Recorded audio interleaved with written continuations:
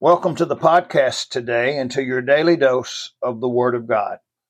Well, here's your Christmas quiz question for today. How many wise men does the Bible say visited the baby Jesus? Go. 3, 2, 1. Did you get the correct answer? The Bible does not tell us how many wise men visited the baby Jesus. I'm probably going to do several podcasts on the virgin birth. I feel it's that important. I hope they will be a blessing to you. Let me read a couple verses today in Matthew chapter 1, verse 18. It says, Now the birth of Jesus Christ was on this wise, when as his mother Mary was espoused to Joseph, before they came together, she was found with child of the Holy Ghost. And then drop down to verse number 23. It says, Behold, a virgin shall be with child, and shall bring forth a son, and they shall call his name Emmanuel, which being interpreted is God with us.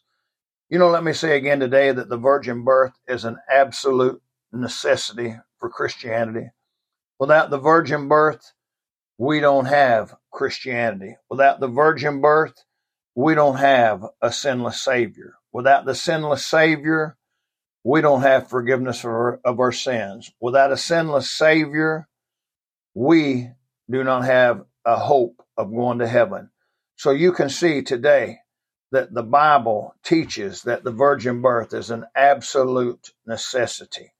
Listen, without the virgin birth, we have no surety of the Scriptures. The surety of the Scriptures depends upon Jesus Christ being a virgin. They testify of that. Again, we have no sinless Savior. We have no salvation. Wow. The Bible's correct. Jesus was born of the Virgin Mary. She had to be a virgin. It's an absolute truth. It's a fundamental doctrine of Christianity. If your Bible version doesn't say virgin, then you should get another version, because the Bible teaches that Mary was a virgin.